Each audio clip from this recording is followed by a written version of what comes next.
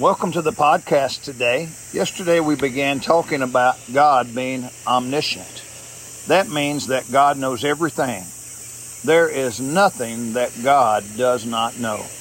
Today I want to talk about the omniscience of God, part 2.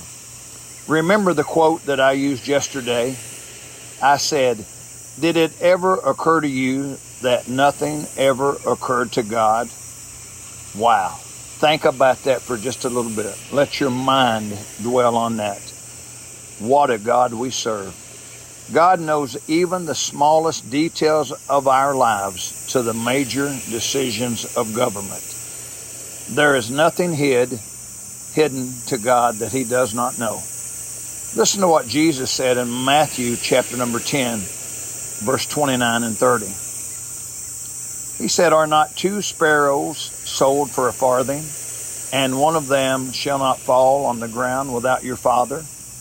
But the very hairs of your head are all numbered."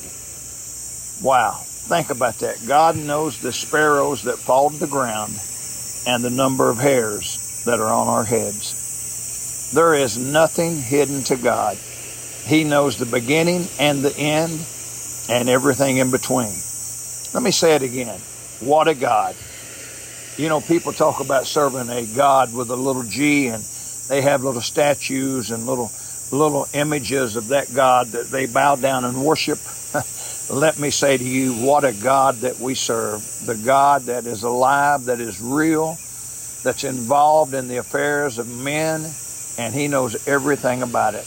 Yes, thank God that He is omniscient. He knows all about me, and He still loves me. Let me read you a couple verses out of Psalms 139, verses 1 through 6, to kind of give you something to think about today. It says, "O Lord, Thou hast searched me and known me. Thou knowest my downsetting and mine uprising. Thou understandest my thoughts afar off. Thou compassest my path and my lying down, and art acquainted with all my ways. For there is not a word in my tongue. But lo, O Lord, Thou knowest it altogether. Thou hast beset me behind and before, and laid Thine hand upon me.